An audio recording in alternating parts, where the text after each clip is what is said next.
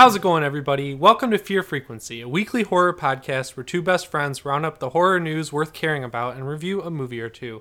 I'm your host, Jimmy Champagne, and with me today is my co-host, George Frizard. We got we got some stuff to talk about this week. All right, so first up, last week we mentioned the Final Boys podcast, and we ended up deciding that they were the final guys without looking it up. So we got a tweet from them that says, "This message is for the angst frequency, aka fear frequency. It's the final boys, not guys." I'm sure the final guys are cool too, though, because the final guys is are also a podcast. Yeah, so we just mixed it up. But then they said hashtag we still cool. So everyone go listen to the Final Boys this week because they're really cool, and we're sorry we messed their name up. They're really cool, and we like their podcast a lot. Yeah, they are good. So we're going to be reviewing two movies on the show this week, Pyewacket and Chopping Mall. And the reason we ended up deciding to do Chopping Mall as well is because last week when we talked about the remake, we said we haven't seen the movie yet for some reason. And then friend of the show, Nolan Mackey, said we should review it this week. So we want to give him a little shout out there. We're reviewing the movie just for him. So we have a ton of news this week, but I just heard a sound that has let me know that there is a Halloween alert. Did you hear that, George? I did hear that. It sounds like a loud scream off in the distance. A loud scream from our favorite doctor. Our no longer canon scream. So the Halloween alert this week is that James Jude Courtney is the real Michael Myers, and that Nick Castle only cameos as Michael Myers. So our friends over at Halloween Daily News, they delivered yet again. They have an interview with James Jude Courtney where he said, "David Gordon Green was really sensitive and generous when he said, 'We're inviting Nick Castle to come back to do a little work. Do you have a problem with that? Because you're the Michael Myers now.'" And he said, and I was like, "Oh my God, are you kidding? What an honor it would be, first of all, to meet the guy, but secondly, to work with him. How good does that get?" And then he says, "So we started work, and I can't remember if it was the second or third week that Nick came in and did kind of a cameo. He did a couple scenes. I'm in with the scenes with him, which is really beautiful. He and I were hoping that would happen because he even said, 'This is the passing of the torch.' We met with foreign journalists on the set, and Nick was so super gracious and just saying, 'Look, I've come in to do a cameo. Jim is our Michael Myers now.'" And he made it crystal clear, this article says, when he said, "Through the filming, I'm in every scene. I was there almost every day, long days, and it was an extremely physical role." So James Jude Courtney is Michael Myers in the new Halloween, and Nick Castle just as a cameo, which makes sense because initially when this news came out, you boys were saying there's no fucking way he's playing like the majority of this movie because he's old. Right. I think we were saying that that's kind of a strange choice because he's, older now and it wouldn't really be that menacing probably as Michael Myers because he's like an old guy and couldn't do the more rigorous stunts that might need to happen. But right. But this is cool. I mean, I'm glad that he's still around and was there to give his input on on the character and how to play Michael Myers and just kind of be there on set to check everything out. So it's cool that he was there to pass the torch and kind of be able to guide the way for the next Michael Myers. Yeah, so, but you know what's weird? He says passing the torch. That makes me kind of rethink whether or not Michael Myers, if this is the last time we're going to see him. Like, do you think they're going to kill him off in this movie? Or do you think he will stay an unkillable force?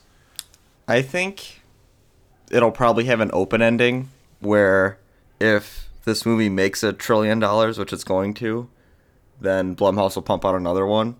Mm-hmm. And if it doesn't do well, then they'll just leave it as, because like the first Halloween also had an open ending and that necessarily didn't need a sequel that ended in a way that it could have been a standalone movie and it still would have been really good.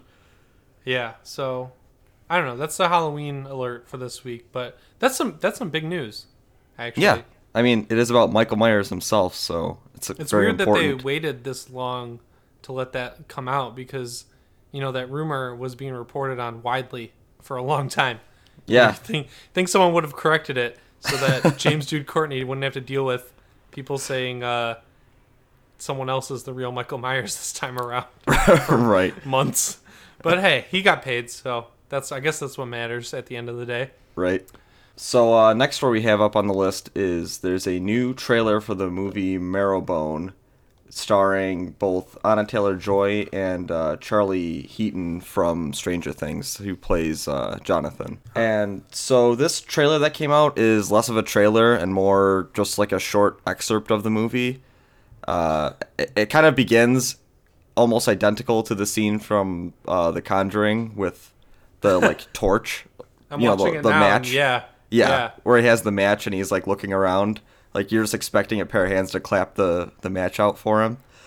But it's kind of a weird trailer. It doesn't give too much away because it's not really a compilation of what's going on. It's literally just a cut scene from the movie, which is kind of strange. I don't know. I kind of like it. I kind of think it's a little weird, but so far the cast is shaping up to be pretty good, and it looks I like love Anya Taylor-Joy. Yeah, I mean, it looks like it'll be pretty good. Yeah. So, dude, that's so weird that how much that looks like The Conjuring. But Anya Taylor-Joy is so good. Charlie Heaton, I don't like. He's good. He's like kind of good in Stranger Things, right? Like, yeah, he's okay. I mean, he's definitely not anyone's favorite character, but I think he kind of plays that like loner. He's playing Cannonball in the New Mutants movie, and I met him on the set of that movie, and he's British, but he spoke in the Kentucky accent that his character has when we interviewed him. I thought that was kind of weird. Oh, okay. Yeah. I don't know. Like, I can't talk about that set visit too much, but like, I guess I can talk about him. He was like, he was a little weird. He in real life, he's a lot like Jonathan in Stranger Things. I can sort of see that. Yeah, and like they typecast him pretty well. Yeah, and I think he plays that role fine. I don't think there's really much complaints. So I think this could be good. I think it's probably gonna be more on Anna Taylor-Joy's shoulders than his. But this Marrowbone, guess wait for the next trailer and see what the next news is about this one. Yeah. So speaking of New Mutants, there was some news I wanted to talk about on here. This movie is going through some crazy shit, dude. Like, yeah. So have you heard of this? Like, yeah, I saw all this stuff coming out around it. Okay, so it got bumped from February of next year to August 2nd, 2019, which is bad. Collider reported that 50% of the movie is going to be reshot. And basically, long story short, initially Josh Boone and Nate Lee, Josh Boone's the director and Nate Lee's the writer, they wanted this to be a horror movie originally, and Fox did not really want it to be a horror movie. And then it did really well, and so Fox tried to make it scarier, and then now they're sending it back, even though Josh Boone had a cut he was happy with, and that this cut tested better than Deadpool when Deadpool was testing. They're sending it back to have 50% of the movie reshot. They're trying to add in a whole new character, and John Hamm is rumored to be added into this. It's crazy, dude. Like, I don't know. See, I don't know how to feel about it. Yeah, to me that sounds like a huge mess. I don't know what the goal is, but I think if it was something where there was a cut of the movie done, ready to go, testing well, I don't get why you would go back for drastic changes like that. They're adding in an entire new villain who's played by Antonio Banderas. How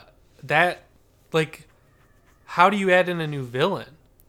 Right, because you'd assume the villain would be core to the plot and a lot of the dialogue of the movies, so I don't know. I don't know how they're changing the focus so drastically.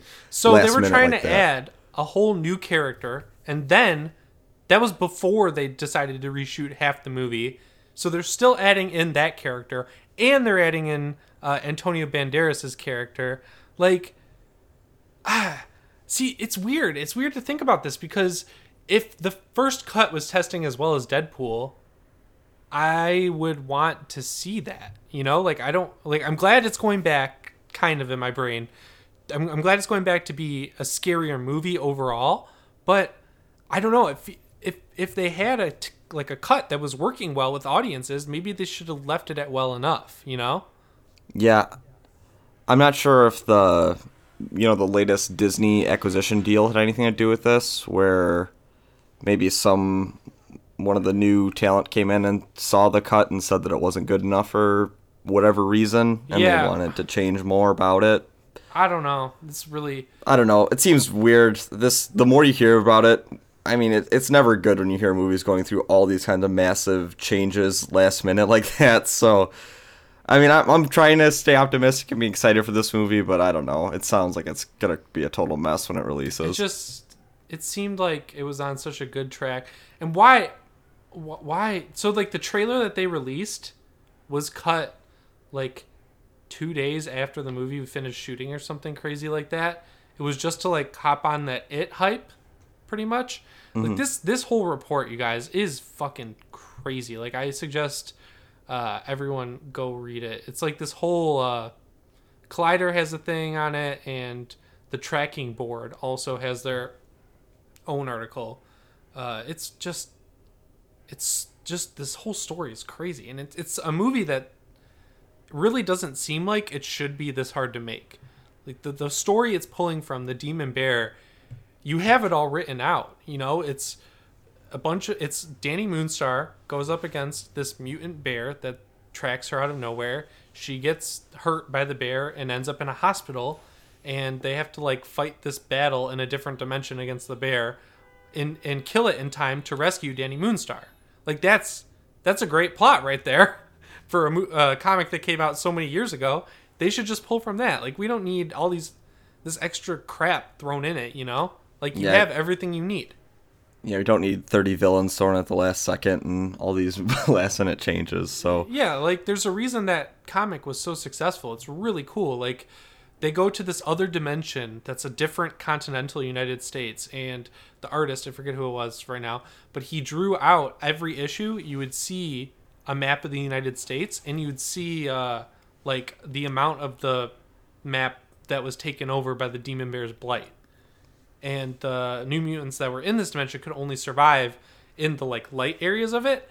And I mean, there's some racist stuff in it where like the Demon Bear turns a couple white people into Native Americans, and then at the end of the arc, those people are stuck as Native Americans, kind which of is like strange. really weird.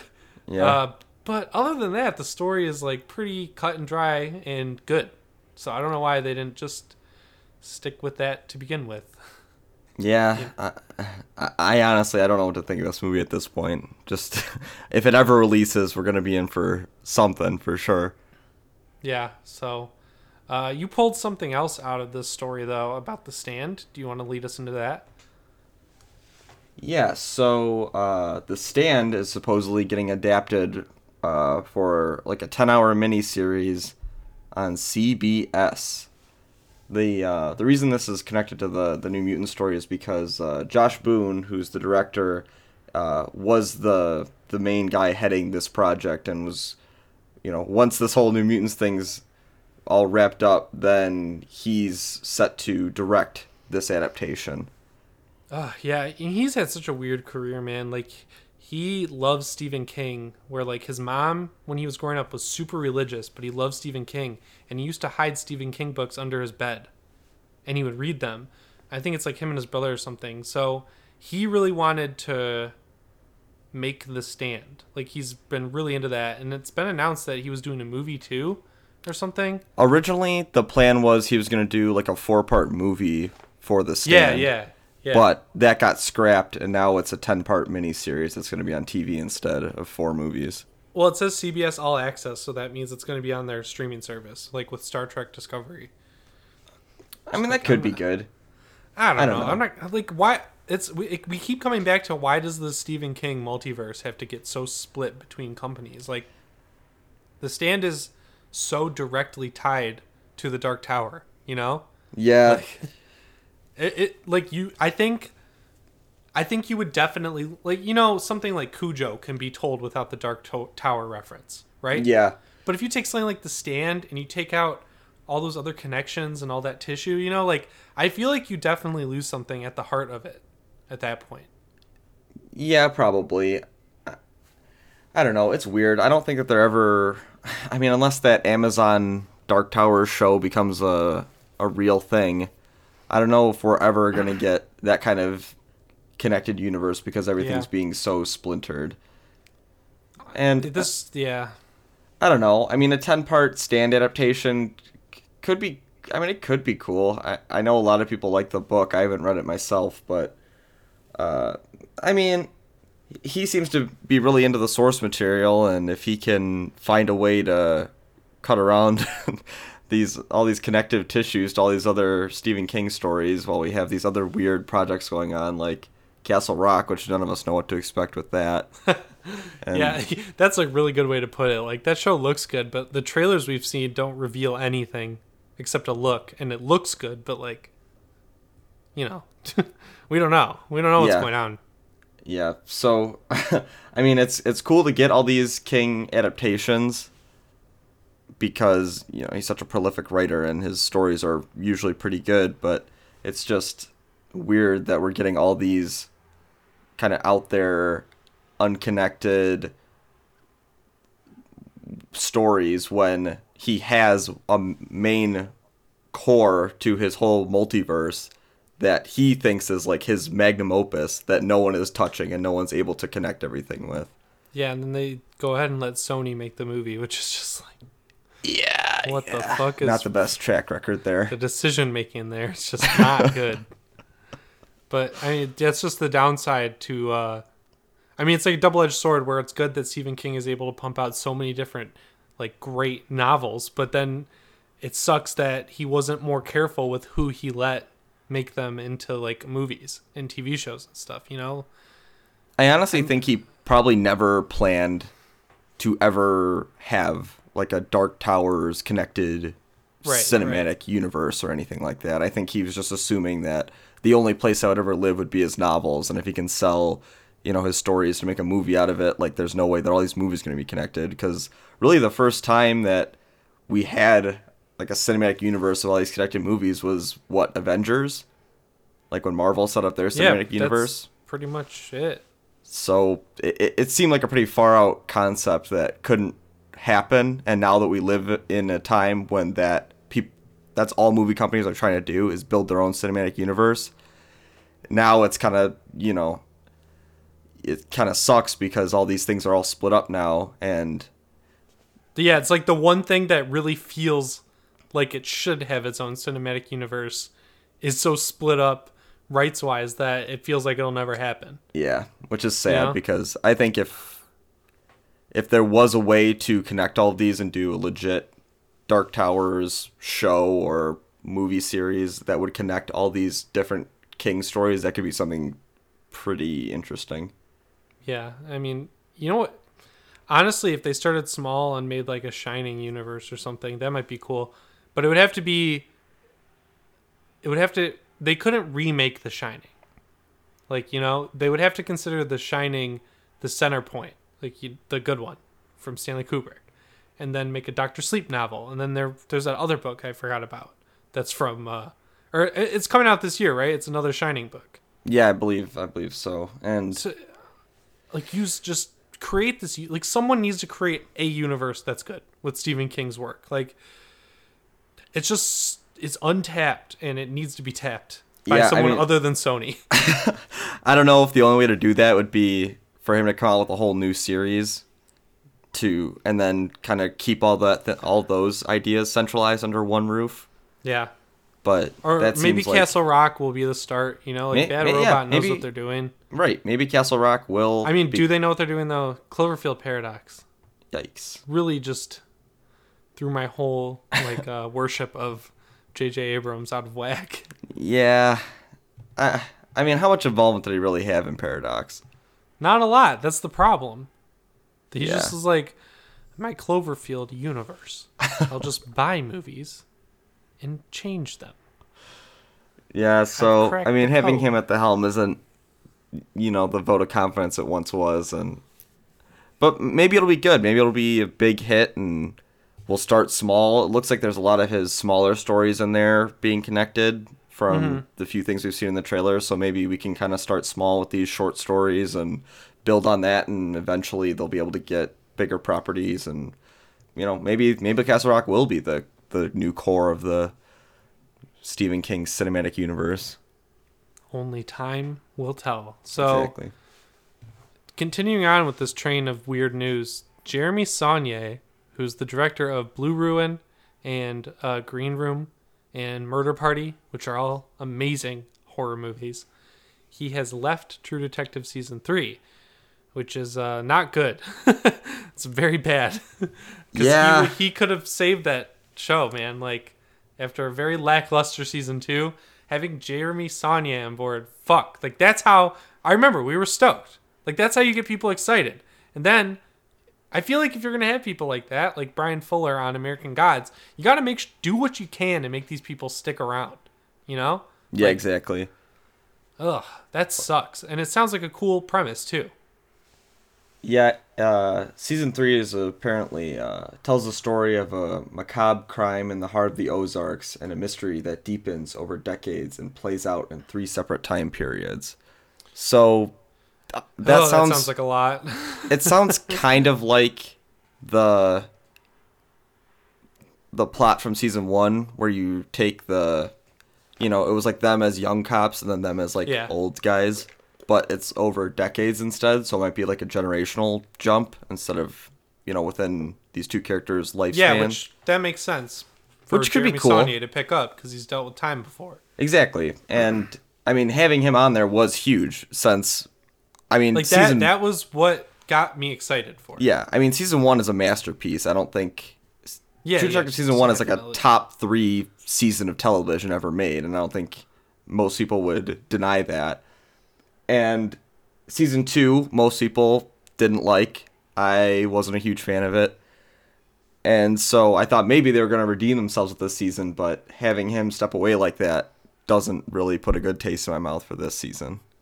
Yeah, I mean, I didn't watch a lot of season 2, so if it's bad, I won't watch a lot of season 3. And if you want a good story set in the Ozarks, go watch Ozark, because that show is Ozark is fucking awesome. Yeah, and I feel like a lot of people kind of slept on that show, because I haven't really heard many people talk about it, but... It's coming back. That's good. Yeah, it was a really interesting kind of true crime show. Jason Bateman completely kills it. Plays himself as he always does. Nails it. Like, I think there's 10 episodes, and he directed 8 out of them. He does a really good job directing. Yeah, he is just all around awesome, and that show definitely deserves more views.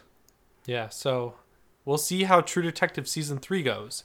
And then, if there's any Last Podcast fans out there, this news is going to make them laugh. James Wan and Roy Lee are teaming up for a Tommyknockers remake. And there's a great episode of Last Podcast where Henry Zebrowski references this book repeatedly. It's hilarious. But we want to give a shout out to Luke Jaggers. He's a really good big fan of the show. He sent this news to us. And Tommyknockers is not one of Stephen King's most well-liked or well-known stories. Yeah, and it's kind of out there in its plot.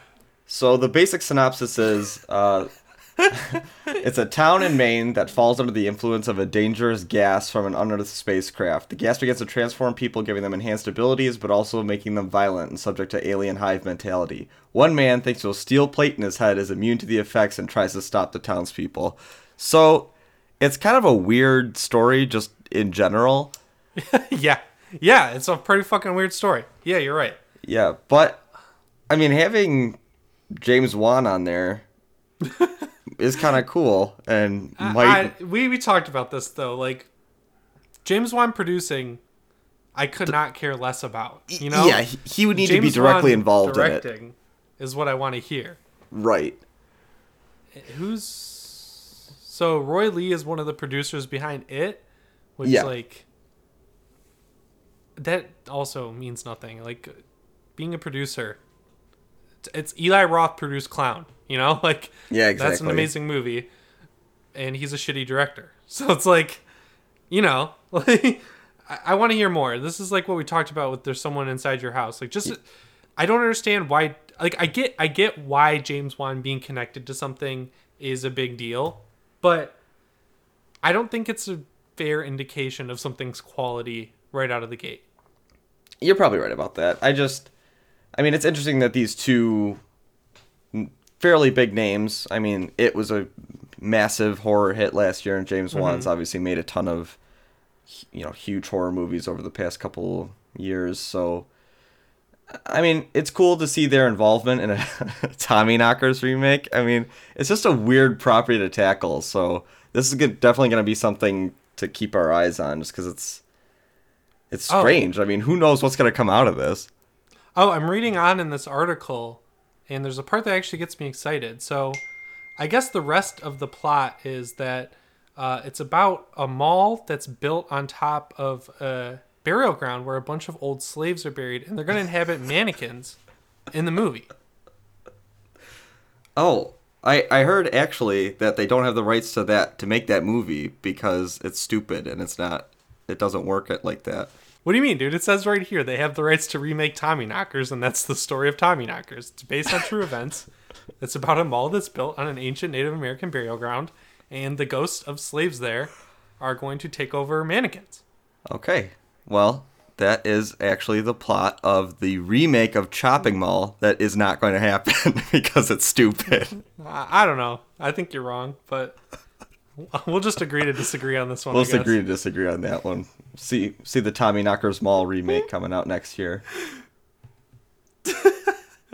That movie is not happening. But what, like, for real though, like Tommyknockers, like, there's so many better things from Stephen King's massive library that you could turn into a movie. Like, why? I don't know. I mean, it's kind of fun if you're into that, like, idea of the movie. I mean, it's weird. It's something like weird to play around with. It's kind of like a no risk thing because no one's gonna be true, like, I love the original Tommyknockers and I will kill you if you destroy the remake. Like, it's just. Is it? I don't think it's really fair to call it a remake of the movie. I would call it like a modern adaptation. Okay. Because they're obvious. Yeah. They're not gonna fucking like pull from the book, or pull from the movie. Right. They're gonna pull from the book. Yeah. So. Which is kind of weak source material, so I don't know. It's a funny plot, and I didn't even know this was a movie before. Oh, it was a 1993 television miniseries adaptation. Dude, I fucking hate that. I hate when articles call movie versions of TV miniseries remakes. It's not a remake. It is an adaptation. Like, that seems like it should be so cut and dry, doesn't it? Yeah. Those are all the rage for King stories for a while. They did one for It, they did one for Tommyknockers, they did one for The Shining, God. They did one for... Yeah, so like... They did a bunch of them. Like, that used to be the thing. It that came out last year is not a remake. No, it's an adaptation. Yes. So this is an adaptation. Like, why is this so hard for people to grasp? Like, come on. Like, if they made if they made a new TV show, that's a remake. If they did another 3-part miniseries. Yeah, right. That's a remake. Like, when the Mist TV show came out on Sci-Fi, people weren't saying, oh, it's a remake of the Frank Darabont film on Sci-Fi. They're saying that it's a TV adaptation of the short story The Mist. Why? Like, I don't know. It's stupid. This is like a pointless thing to get upset about. I understand. But like, this happened with It, and I feel like every time this happens, like if they made a new Misery movie, that would be a remake. Because there was already a Misery movie that was not on TV. It was a theatrically released film. So if they make another theatrically released film, can we agree that that is a remake? I mean, I would even say that would necessarily need to be a remake. It could just be a different adaptation of the source material. Yeah. Fuck. It doesn't That's matter, true. though. It's stupid. It's Tommyknockers. It's just stupid. Why the fuck are they making Tommyknockers? We're gonna get Stephen King'd out. Mark my words. Yeah, we're definitely getting there. Especially if all these projects do come out at the same time, and then they're all not very good. They're all kind of Gerald's lackluster. game left a bad taste in my mouth. All right, we got 2 more news stories to talk about today. But George made the doc this week, so he's taking the reins from me. George, introduce these news stories for us. All right, so I'm news to the me. co-pilot today. News to me, they are making a Purge TV show. It's in the works currently, and they got the huge, massive role. Oh my god, most important character in the whole story of Unsane. Colin Woodell, who played Mark. Just so everyone knows, this is the second time we're recording this part because George thought that Colin Woodell played the villain in Unsane, even though we talked about it a week ago. Well, I thought if he was like a named guy from Unsane, he'd be one of the, like, there's one male character in that movie. Like, Yeah, I thought it'd be right. an important guy, not Mark. Yeah, I mean, like, your options are the bad guy actor because The it's bad like, guy or Jay Farrow, who it isn't. yeah, because this guy is white. So, it's dumb. Who's Mark? I Who's assume. Mark? I think he's just one of the orderlies. I think he's just one is of the Mark? like guys that works in the hospital. They know. Guys, we gotta crack this case. Who is Mark in Unsane? Hashtag who's Mark. Judging by the $19,000 that movie made, I don't think any of you went and saw it after you reviewed it. But if you did, you gotta let us know who Mark is. Listen, and if anyone ever says the name Mark, watch out, because that guy's getting huge. He's about to be in the Purge TV show. What channel is The Purge gonna be on? I believe Sci-Fi or USA. It's one of the two. If it's USA, there's potential because of Mr. Robot. Yeah, that's true. Oh, USA Network and Sci-Fi. How does it land at both channels? What the fuck? I don't know. All I know is Mark from Unsane is in it. So this thing's going to be a smash God. hit, baby. What do you think of a Purge TV show? I don't know. It seems weird. Not to discredit or minimize Colin Woodell. I mean, I really like the Purge Woodell. movies. I think more than most people do. I think it's I an love interesting universe to play around in. But like, what is a TV show going to be like? Is it going to be political drama? Essentially, Is it Aaron Sorkin's The Purge? from what I was reading about it, I think it's supposed to be almost like just like about the politics around it, like politicians and stuff leading up to a purge who are like That sounds really getting boring. things in line to wreak havoc on the night where everything's legal. So Jesus, it'll probably that be sounds- terrible, but we do have another Purge movie coming out too, so maybe That that'll looks be good. good. Yeah. The first Purge. The first Purge, baby. All right, what's next? Next, we have a new poster came out. This is just a statement from you. Yes, and it's awesome. This So isn't a news story. this is my news story. I'm running the show. So there was a Rampage poster that released in Japan, and it looks really cool. It's like the cover of an anime. Care to elaborate? I mean, you got George standing on the Oh, back of a there's lizard. 2 more news stories after this. I thought that. Oh my god, this is a train wreck this week. You don't want to talk about the Rampage Japanese poster? No, I do. Okay, so I saw a trailer for this movie before Ready Player One, and it was pretty cool. Like, I don't know, The Rock's all right, and me and you both liked what was that, San Andreas, and it's Yeah. from the same director. Mm-hmm. What do you think of this poster? The poster's cool. I mean, what do you have to say about it? Can you describe it in detail to the listeners who can't see it? so it's essentially there's 3 monsters on there. One seems to be a giant lizard or a sea creature that we see in the trailer. Okay. And then standing on his back is George the gorilla, holding what looks like to be a crane in one hand, about to whoop his ass. Is it the crane from The Amazing Spider-Man? I hope so. I hope Spider-Man's swinging around it. And then above him is the wolf that has the wings in the trailer. So it's all the monsters we've seen before, but it's just kind of drawn up in a little more, like, I guess, anime style. Yeah. I don't know. I thought it's it looked pretty cool. it's pretty dope. Yeah. Do you think The Rock is gonna grow big? I just want to see what The Rock is gonna punch. I want to see Yeah, how right. strong he is versus like a 90-foot kaiju. Because it looks like in the new trailer that I saw, he's playing Pokemon, like where George is his Pokemon. Uh-huh. But I want The Rock to grow big and fight the other two with George. Like he just takes a hit of the gas that George gets and he just becomes huge. Yeah. Like, can you imagine a CGI Rock like running around Chicago, size of a beating up skyscraper? beating a flying wolf with his fists? I'd almost prefer that to the gorilla being big. Like he can run around with his gorilla friend. Because if I remember correctly in Rampage, when you lose, you turn back into a person. You know?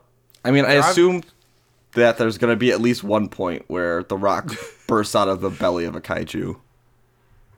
Well, he has two options for that: a wolf and a thing. What is this? A giant It's like a octopus? sea monster. It What, just a looks like, crocodile? yeah, something like that. Some kind of edited crocodile. Weird. Maybe it's like one of those mutated fish that live in the New York water. My like non-hype for this movie has like come back around, and I think it's so stupidly funny that I am hyped for it now. Yeah, I mean, obviously, it's not trying to take itself too seriously, which you can Yeah. tell from the trailer. And even San Andreas was like kind of a joke all the way through, but it's a fun spectacle basically. And I think this looks like it'll be a fun, like, turn your brain off for an hour and a half and just watch a bunch of monsters fight each other. Yeah, I turned my brain off for the terrible dialogue and characters in Kong Skull Island. Yeah, So I feel like I owe this movie at least the same. right. At least one watch to see what it's all about. Yeah. So that was a nice description of this poster, George. Thank you. I have it painted in my brain. I hope the listeners do too. Don't even look it up. Just take my word for it. If any listeners, before they look it up, draw a nice little sketch for us of what you think this poster looks like from George's wonderful description. All right, what's next, Captain George? Next, as we all know, Far Cry 5 came out last week. And one of the things they brought back in this one that they took out in 3 and 4 was the massive level editor, which was present in Far Cry 2. It was a main feature of the game. Yeah, And you were like super into it. yeah, the I thing with the remember. level editor was that it's essentially like a dev kit. Like you can build an entire game in the level editor. It's so insanely detailed and precise. So people who are very into like building like a game almost with like level editor, like like a Gary's Mod or anything like that, but with it within the Far Cry 5 engine, you can build basically whatever you want in the level editor for this game. And so far, one of the cooler things someone's made is they made a replica of the house from Resident Evil 7, the first house. You can't go in it or anything. It's not built up on the inside, but the exterior is all built that you can walk around in and like the swamp surrounding it. Cool. And it actually looks pretty game accurate. Like it looks Yeah. like the one from Resident Evil 7. Yeah, it does. Holy shit. Yeah, so I mean this is just kind of people are playing around with it because the game just came out last week. So this Yeah, isn't I haven't messed around with the arcade at all. Yeah, I just this isn't like a very impressive level that you're gonna want to go out and play. Like there's nothing cool to do in it. It just Yeah, it has 2 stars on Yeah. the map editor. Yeah, because it's literally just a scale model of the house. You can't go in. There's nothing to fight. There's nothing to do. It's just kind of a cool showcase for what might come in the future once people, if people latch onto the level Yeah, and yeah. make their own things that might be cool. I'd give it- side levels. I'd give it 3 stars for effort. Yeah, I mean, if you could do something, if you could walk around in the house and fight a boss or something, that'd be a 5-star for me. Yeah, I mean, it wouldn't take much for me to give it 5 stars, I guess is what I'm saying. But the exterior does look good, so it's just kind of a testament to Yeah, what you no, it can does do look really good. in the level editor for Far Cry Some 5. guy, like, a couple weeks ago made the Evil Dead cabin in Far Cry 4. But like, Oh, yeah. I don't think there's a map editor in that game. I think you just used assets from the game and made. I saw it on the horror subreddit, and I was like, perfect timing, dude. There's like gonna be a The next game map came out editor. with a full level editor, so Yeah, I was like, congrats. Think of all the time he wasted. yeah, it's If he's a What- listener, I'm sorry. You just made fun of all your hard work. I mean, it I'm looked sure- pretty good. I'm sure it looked cool. I'm sure it was well made. If- Replica if- made with a lot of love. If the Evil Dead cabin in Ash vs. Evil Dead is a 0 and the one in Evil Dead 2013 is a 10, I'd give it about like a 7. Okay, that's pretty good. Okay. I'm glad we agree on this. But yeah, Far Cry 5 is really cool. I just beat the second cult leader. I recommend doing Faith second because she's terrible for everyone. And then you can save Jacob Seed for last. Yeah, I had just beaten the first John Seed, I think. So Yeah. That game is great. yeah, it's huge, and for listeners who don't know, if you're interested at all in this game, it's kind of Jonestown-esque, where Yeah. Also, the main bad guy is straight out of the Branch Davidians, and no one is talking about it. yeah, so a lot of cult, I guess real life cult people that they're drawing on inspiration for this game. And I think the story is actually pretty interesting. Rural Montana, I believe. Yep. There's just a cult that's built up in the mountains that have captured all these people, and they have their own drug that they're using on people to get them to join their, revolution. And it's all run by this family with the last name of Seed. And you're a rookie cop that's going in there and you're trying to bust up this cult. And I think it's pretty well done. I think that the story is really interesting, and anyone who's into that, researching cults and things like that will probably get a kick out of it. Yep, and then I have a Switch announcement for everyone. Outlast 2 dropped on the Switch this week, out of nowhere, just like the first game. I think it's $40, but they did not make very many graphical downgrades on it. Like it looks really good. Yeah. Yeah, I still would recommend if you have like a PS4 or an Xbox, I would play it on there just because it's not made for a handheld. It's kind of way more open than the first Outlast. I think there's a case to be made for the first Outlast being played in handheld mode, but I just think the way that Outlast 2 is like built in how the story works and the environment it's set in, which is a cult, which is what reminded me of this. I think it just works better on a TV. But if you're really into Switch, I would recommend picking it up because they also just updated it to include a mode where you get the story first. Because I can attest to this. The reason they did it was because people were just kind of like flying through the game and not getting a lot of the story. And that's what the devs are saying. But honestly, it's a very poorly told story. You just get a lot of it contextually just by sitting still. And in this game, you're constantly running. So yes, I do see what the devs are saying, but also I think it's a poorly told story. But regardless, any help to the story being told to you is worth like taking. So if you've never played Outlast 2, I would recommend finally checking it out now and playing on the story first mode, because if you play it on the normal mode, the enemies can one hit you and you'll miss a lot of the key details. Is that mode in the other versions of the game, or is it just on the Switch? Yeah, it was a free update. Okay, cool. Yeah, so, and if you have an Xbox One X also, that game runs native 4K 60 frames per second, and it looks like real life. Oh, good. Terrifying.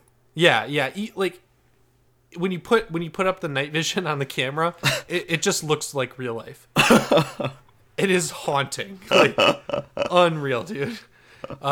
There's some really cool Jonestown-y stuff. The intro to that game is shot for shot almost identical to the intro to Far Cry 5, but Far Cry 5 is executed a little better. But nice. Yeah. So go play Outlast 2 if you haven't yet. And you have one more thing on here. Yep. We have one, just a quick thing. Studio House makes T-shirts, baseball tees, and normal T-shirts that the art on them is like stacks of VHS tapes. And they just released a shirt on the 30th that you can still buy. It's still up on the site I checked. That's all old John Carpenter movies. So there's like Escape from New York, The Fog, The Thing, Christine, and then like one or two other ones. And it just looks like the back of the edge of a VHS tape stacked up on top of each other. So it's kind of a cool shirt, and if you want to check it out, it's on studiohouse.com. Yeah, StudioHouseDesigns.com. The Encino Man one is awesome on the site. they do some cool stuff, but I just thought that we might want to point out the new Carpenter shirt. So George did the creature feature this week. Yeah, StudioHouseDesigns.com is the creature feature. Sweet. So I give your news section a 10 out of 10. Thank you. You did it. I appreciate it. Everyone let George know on Twitter how proud of him you are for his news section. Okay, so that is going to wrap up segment 1, and we will be right back for segment 2.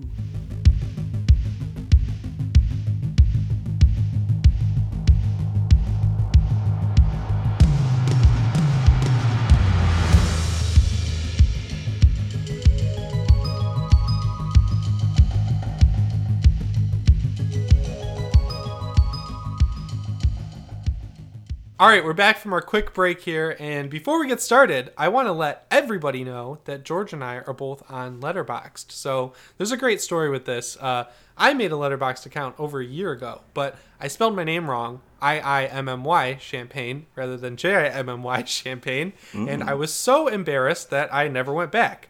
But I tweeted about this a couple weeks ago, and the kind people at Letterboxd let me change my name. And the reason I didn't do it myself was because I was not about to pay $20 for their premium service, which is the only way to change your name yourself. So props to Letterboxd. They let me change my name back. We're both on there, and I made a list on my account of every movie in order from oldest to most current that we've talked about on the show. So if you're a new listener and you want to see any of the movies we've talked about before, head over to letterboxd.com, make an account, and you'll be able to see on my account, Jimmy Champagne, a list of movies we've featured on the show. And this is not sponsored. I just think it's a really good platform.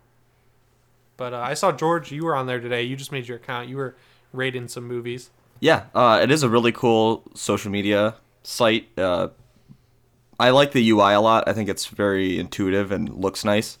Yeah, it has a great app. Yeah, a great app. App just came out for Android recently, so if you have an Android phone, yep, that was like I didn't know it wasn't on Android. That's crazy. It was on Android for the longest time, but it just got the Android app. So if you have an Android phone, you can get it on there, and it's just fun. It's just kind of a cool way you can set like your top 4 favorite movies, and you can either leave a review, writing something out, or you can just leave stars and say that you liked it, or add movies to your watch list that you're interested in seeing.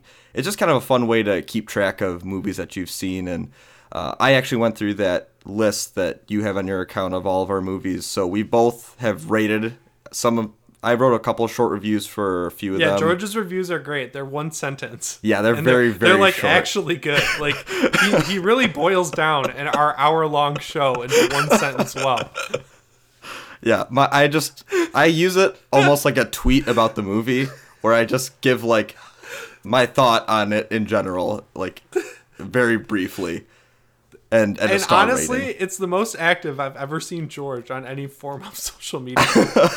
In one day, he's eclipsed his activity on Instagram, Twitter, and Facebook combined over his entire lifetime.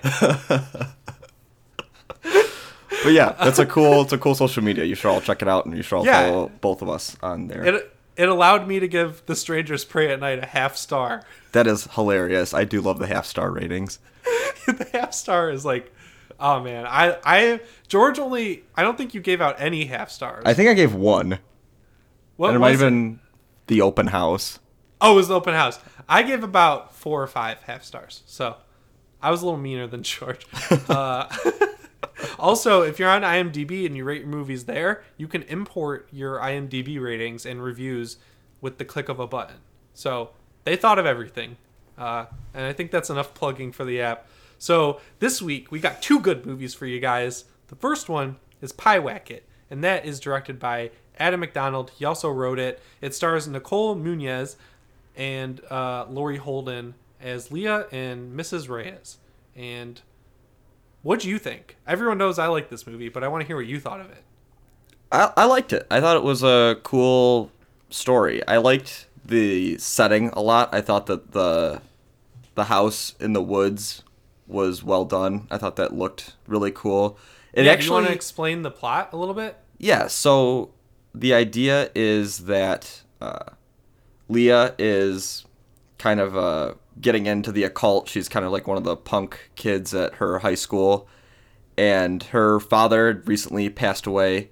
And so her mom is kind of struggling, seems to be a bit of an alcoholic. They kind of hint to that. And she needs a fresh start because, she can't live in the house that she shared with her husband. And things have been really tough for her. So she decides that she wants to move out to the country, like 2+ hours away.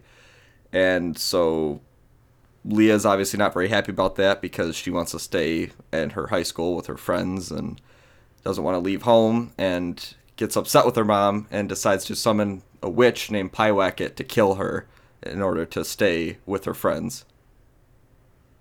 Yeah, and once she summons the witch, her struggle becomes stopping the witch because she's like, fuck, this is real. Like, this thing's going to kill my mom.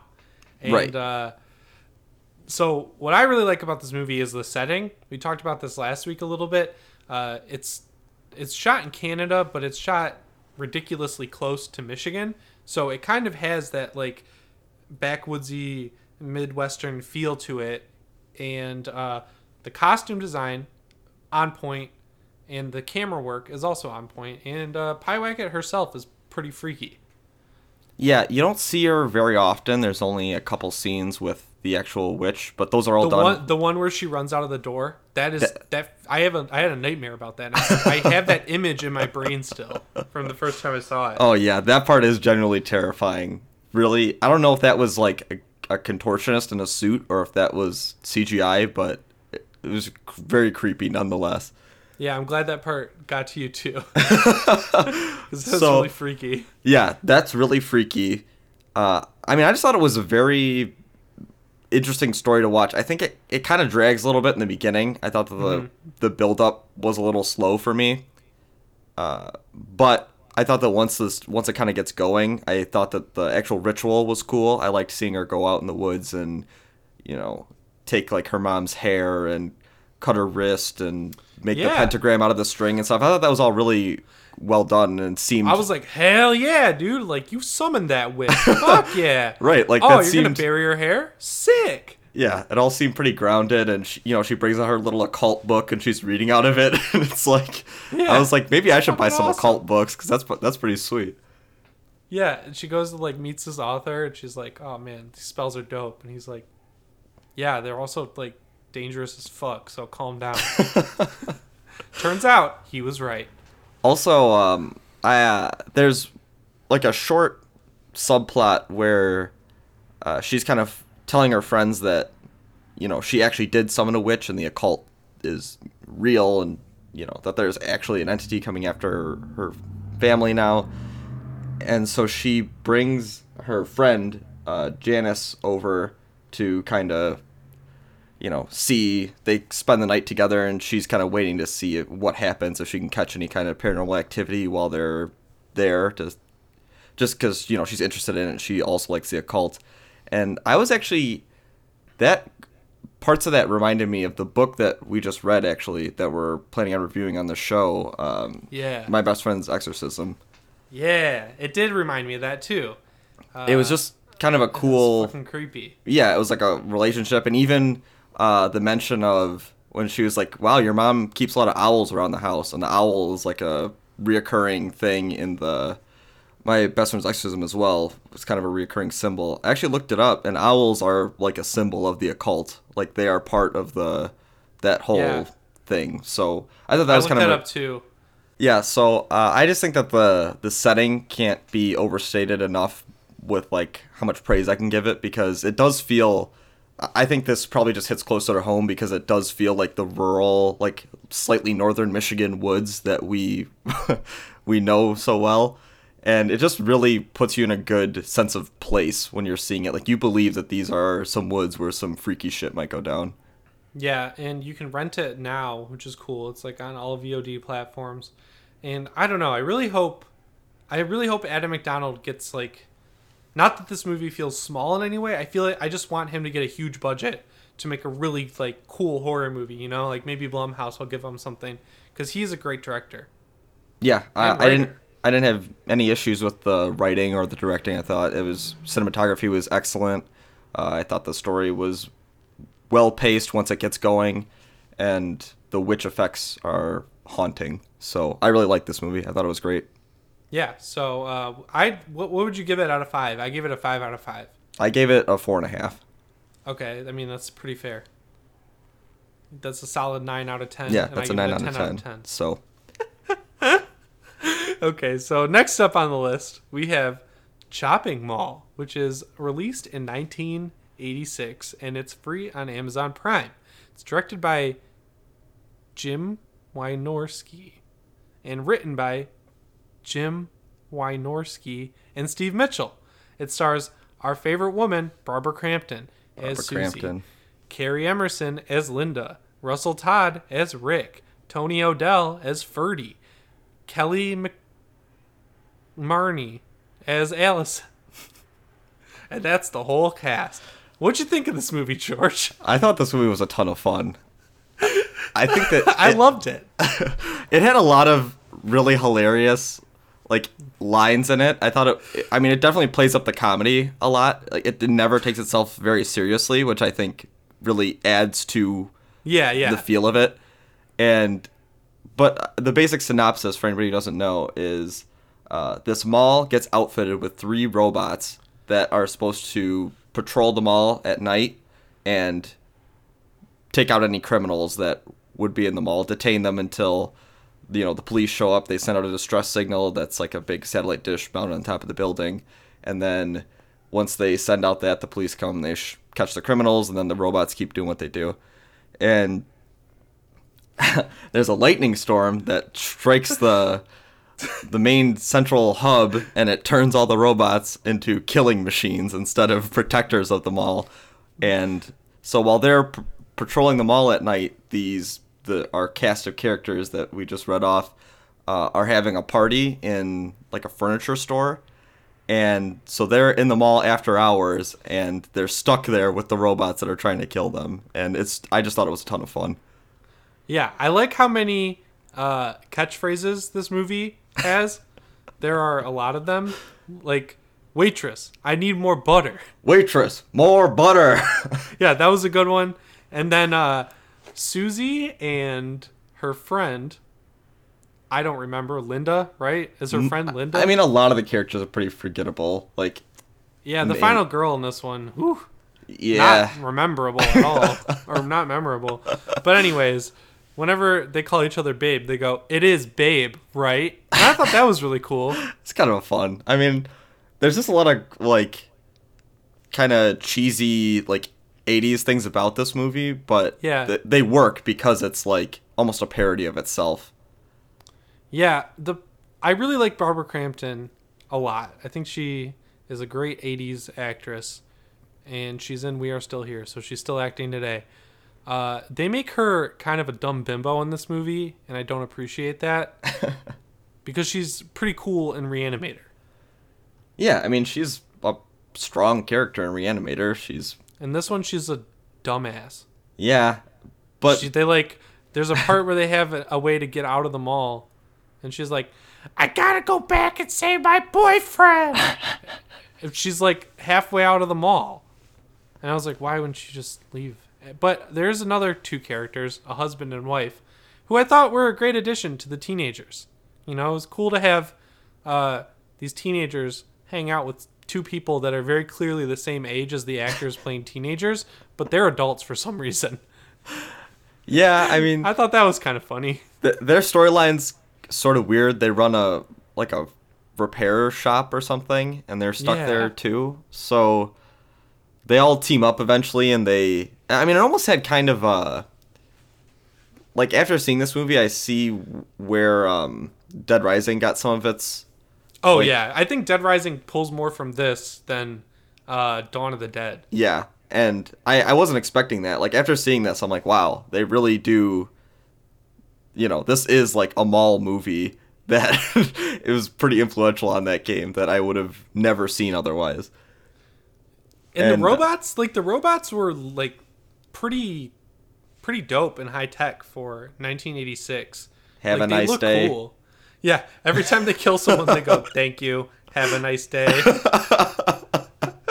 I love that. That was great. Oh, and then the hook, the like theme song of this movie. Oh, the hook, the music is my amazing. God, it's so good. The music is so good. It's the wettest 80s synth you've ever heard in your entire life. With piano, and like it starts off kind of like mysterious, but then it turns into this like sick, like pump up song. Oh my God, it's great. I like loved it. It was awesome. Yeah, the soundtrack was amazing for this movie. Whatever no question. transfer they used on the Amazon Prime version looked great on my 4K TV. Yeah, mine too. It's a good looking movie. And there's that GIF that I've seen everywhere of the lady's head blowing up. Now I know what it's from. It's from this. So if anyone's ever seen that GIF, not the Mama Fratelli one when her head blows up, it's another one when a teenager's head blows up. That's from this movie. I'm sure I'm the last person to figure that out, but I don't care. I really like that. That was a cool thing to see because I've seen it used so many times by like horror fans. How the fuck did we miss this movie, dude? I have no idea how we missed this because it seems like this is right up both of our alleys and something we used to only watch 80s movies. Like, right. We ran out of 80s movies, or so we thought. That's why we moved on to like modern movies. We missed out on Gold Lake Chopping Mall this whole time. Yeah, this one's like really good. This is a really good movie. I think I gave it 3.5 stars out of 5 because like I don't know, it's kind of sexist. I give it the same thing. Like even for the 80s, like some of the stuff is towing the line of like, is the director creepy or isn't he? Like I don't know. But I feel like that's kind of an unfair criticism for a movie of the time. And the characterization's pretty bad, and dialogue's pretty good though. Yeah, I mean, I don't know. A lot of the characters are forgettable other than the robots. I think the I robots. only remember Susie because Barbara Crampton played her. Right, like if you had not known who the actress was, you wouldn't remember any character's name in this movie. They're all pretty forgettable and just make poor decisions throughout the whole movie. But it's such a fun watch that you're always interested to see what the next like kill is going to be from these three robots and like how the robot pushes the guy backwards and he falls 3 stories. Oh, that one's great.